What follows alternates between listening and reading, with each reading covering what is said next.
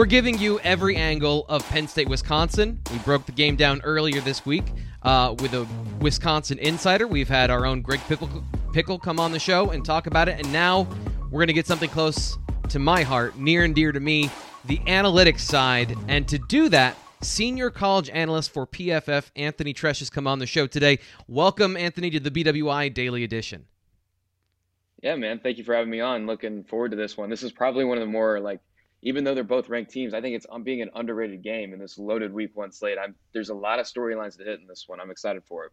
Yeah, it's super exciting because it's such a big game so early, and two teams that I think are both similar enough that it should be, I think, a pretty close game, but also different enough that there's a bunch of storylines that you talked about.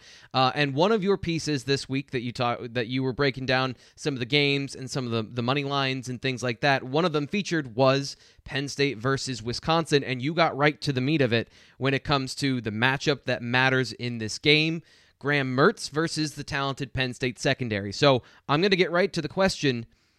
From what you saw in 2020 with the up and down season, but knowing we've got to make projections, is Graham Mertz the guy? I think I'm leaning toward that. I think we're going to see a much improved Graham Mertz than what we saw down the stretch last year. Mm-hmm. And he's a very interesting case study just because, his debut against Illinois was one of the best single game performances we saw by a quarterback last year. I mean, no uncatchable passes. That one incomplete pass was a drop. He looked the part there, but then reportedly suffered a shoulder injury the next game. And, that kind of explained a good amount of, it could have explained some of the struggles down the stretch there. He had to receive a back shot, regularly throughout the season just to get through it. And so, whether or not he can get back to that form that we saw in the debut against Illinois, that's really the $1 million question. It's going to be a tough test for him, too, because like you said, this talented Penn State secondary, safety Jaquan Brisker, one of the best defensive backs in college football. So it's not going to be easy for him either. Yeah, and you have to put the caveat in there, too.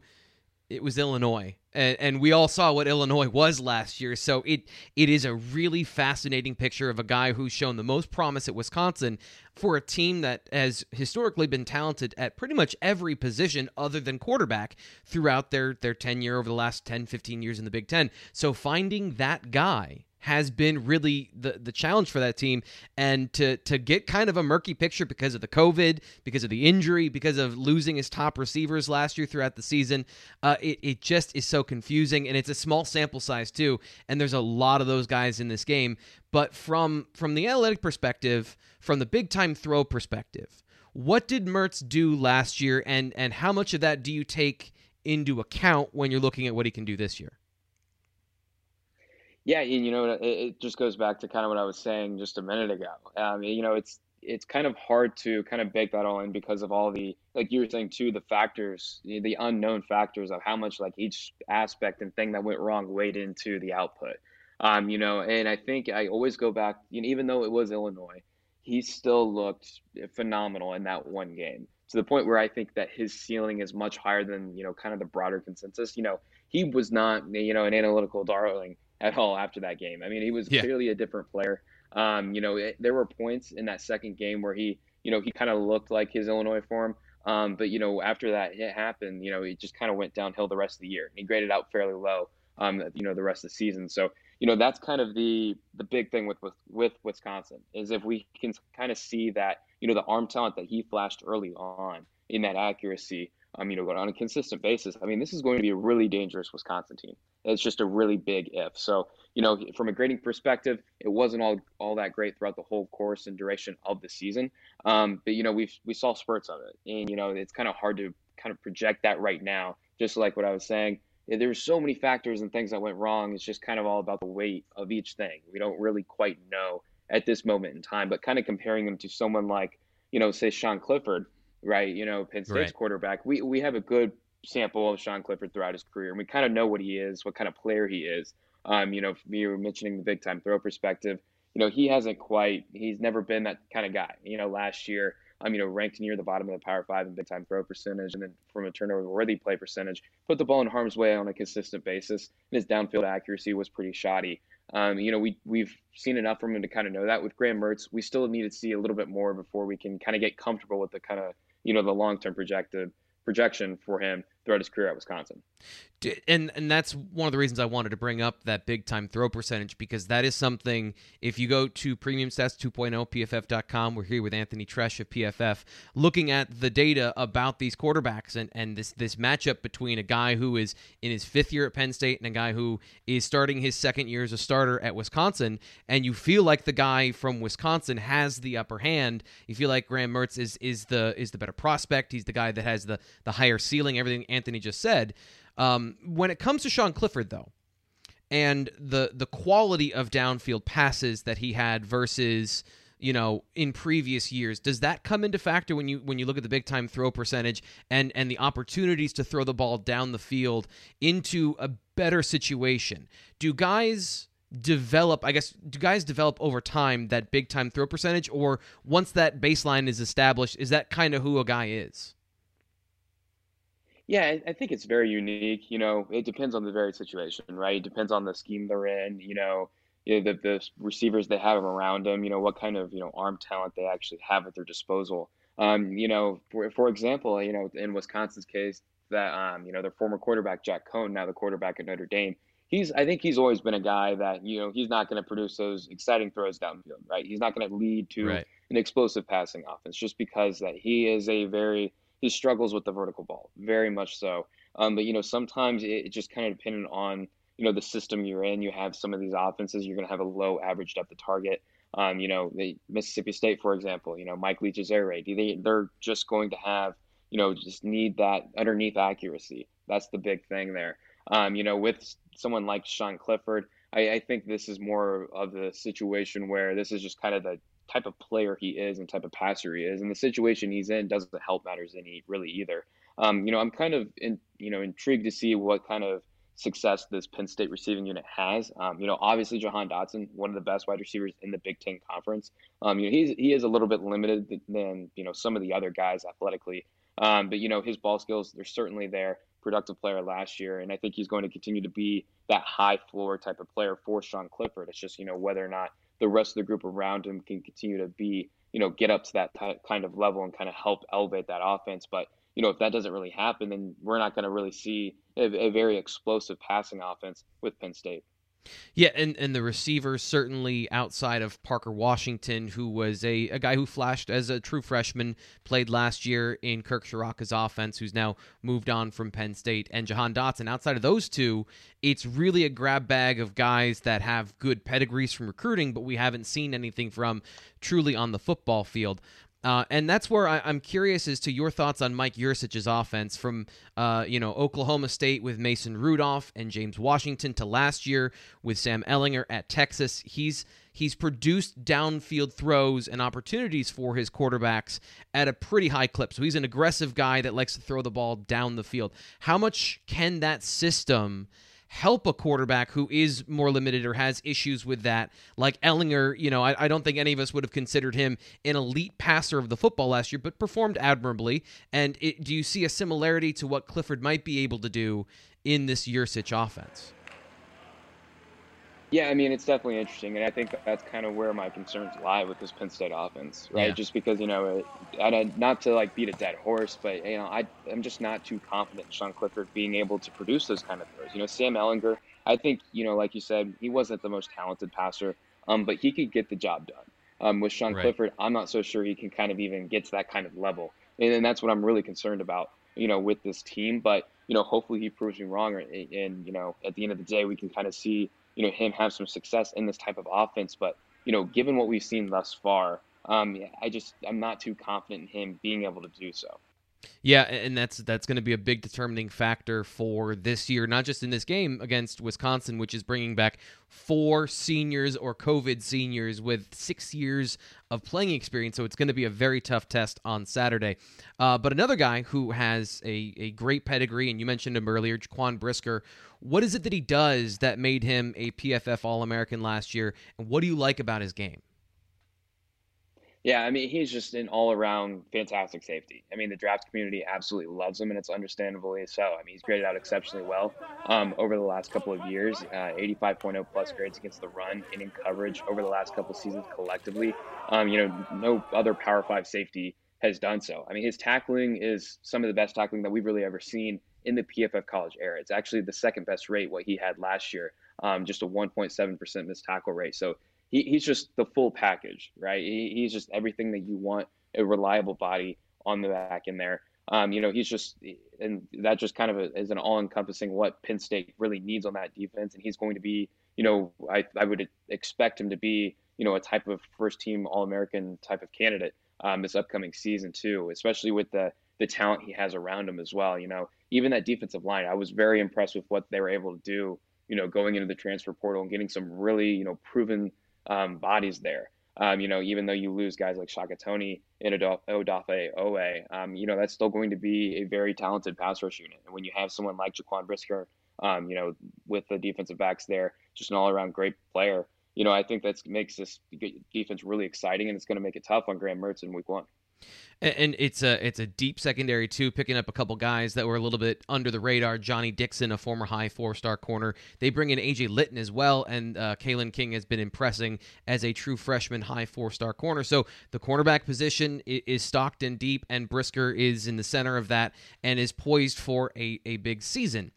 And I think I know, kind of based on what we've talked about already, your opinion on this, but I do want to ask you, you had a bounce back players for 2021 article a little bit earlier this week, and we talked already about Sean Clifford, but as a team, do you think Penn State can bounce back from 2020? Yeah, I really don't think they can. And, it's going to make things interesting, with James Franklin there. Looking at their first, 6 games or so, they have some really tough ones. Of course, they have, Villanova. That's going to be an easy win for them. But, I wouldn't sleep on, teams like Wisconsin or Ball State or even Auburn, for example. Even though Ball State's a group of 5 team, they're a very talented group of 5 team, very good offense, return all their top production.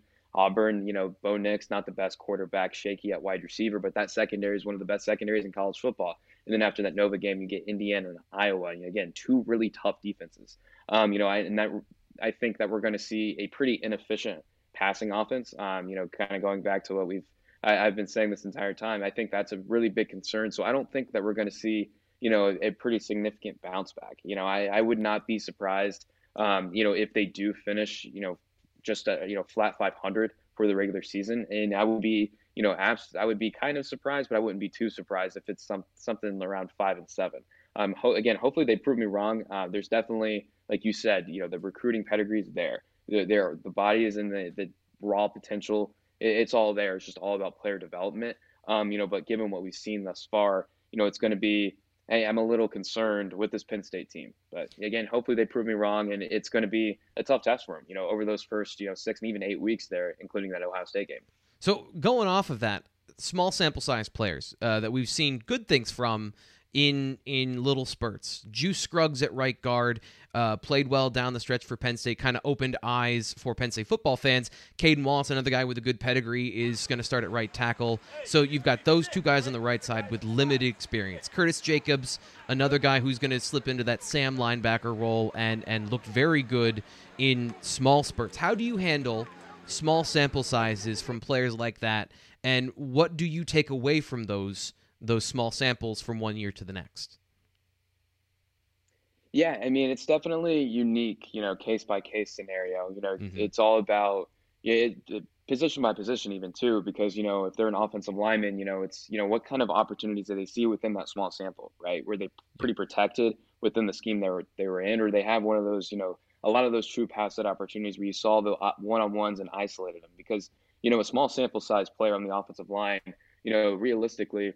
You could see someone that played maybe, for example, if someone played a third of a season versus comparing them to someone that played for a full season, they could have the same amount of true pass set opportunities depending on the offense they're in. So yeah, it's definitely case by case and even opponent by opponent too, just because there's such a stark difference in play at the Power 5 level compared to the Group of 5 level. And so you want to kind of weigh those Power 5 games a little bit more. It's not baked into the PFF grades that you'll see on a weekly basis. This upcoming season. But it is something to consider when you see some of these teams go up against some of the weaker competition, in the non-conference portion of their schedule. So it's definitely unique, scenario by scenario, and also the position that they play, how to kind of weigh that, the opportunities and the reps that they actually got within that small sample. Yeah, and to your point, Caden Wallace, despite having almost 500 snaps under his belt, less than 100 true pass sets. So that's going to be, there's always a Chase Young, there's always an Aiden Hutchinson or a Rashawn Gary out there in the Big Ten East. So he's going to be tested this year. And in this game in particular, the outside linebackers for Wisconsin are shaping up to be very talented. From that side, from their defense and their defensive front, what guys are you keying on looking at them in this game? Yeah, so I mean, for Wisconsin on defense, I mean, there's definitely a lot of talented players there. They definitely did lose some people, but Keanu Benton, the nose tackle, I think he has a chance to be a really special player. He's been a very inconsistent player, but he does have even NFL potential. There's no doubt about that. Their off-ball linebackers are some of the best in the entire country as well. Jack Sandsborn, very good player. You pair him with Leo Chenal, some of the best blitzing players at the position. And Wisconsin's definitely going to utilize that. There's no doubt about that. They're going to be sending, having some interesting blitz packages for Sean Clifford to pick up. That's something I'm definitely keying in on this one. So those are really like the three defensive players that I'm really looking forward to watching there. And like I was saying, they're going to put the pressure on Sean Clifford. They definitely will. They're going to get interesting with the way they do that. So if you want to, you can give us a quick prediction here. I know the over-under was at 50. What do you have there on the point total, and then what's your prediction for the game? Yeah, I mean, 50 is definitely tough here. I would probably lean on the underside. That might be something to stay away from. But for the game, I think it's probably a Wisconsin victory. For all the reasons that I've kind of talked about with, Sean Clifford and the offense that they're in, and also this Wisconsin defense. I think that we're probably going to see him, try to get creative with his legs. He's going to have to, I think. I think it's going to be a very interesting one, but I'm leaning a little bit more on the Wisconsin side, just because even though there is plenty of question marks with Graham Mertz, we still don't know what kind of quarterback he is. There's that slimmer of chance in that ceiling that we've seen before that I think that he could possibly recoup in that unknown with the missing some time with COVID last year and of course the injury that I talked about earlier. So I think given that unknown, that nature, I'd be more willing to pick Wisconsin here, but I think it will be a close one, at least for the first few quarters. So I want to get to some non-Penn State Wisconsin things because there's some interesting stuff in your bold takes from, I think it was last week at PFF.com. So if you want to read anything from Anthony, PFF.com, and you can check out what he does there, and at PFF Anthony on Twitter. Your bold predictions. This is we mentioned the receiver position in the Big Ten. The Ohio State receiving room to you is? Yeah, it's definitely, I think, the best. I think when it's all said and done, we'll be saying this group's better than what we saw with Alabama in 2019. And Wow. I think we're all on the same page. That was the best receiving room, obviously, 4 first-round players. You look at guys like Garrett Wilson, Chris Olave. Chris Olave could have came out this past season, possibly would have been a first-round talent. He would have been a first-round prospect in our eyes here at PFF.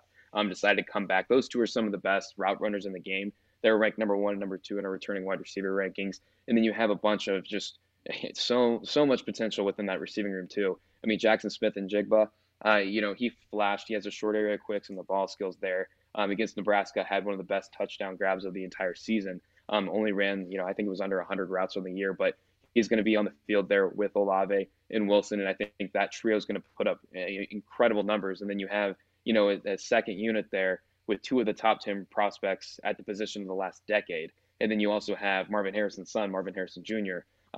So I think there's so much potential within that receiving room. I think at least 4 of those guys, out of that 6, or we've already seen 2 of them do it. I think the third, Jackson Smith and Jigba, I think he's on his way to be there. I think he has the potential to be even better than Garrett Wilson and Chris Olave. And if you get one of those other 3 in the second unit, I think you're putting them on that same stratosphere with the Alabama 2019 group. And it's the early scouting report for Penn State fans to know that it's not going to get any easier with just because it's a freshman quarterback doesn't mean that they're not loaded at other positions at Ohio State. Speaking of quarterbacks, Spencer Rattler, according to you, your bold take, Spencer Rattler will?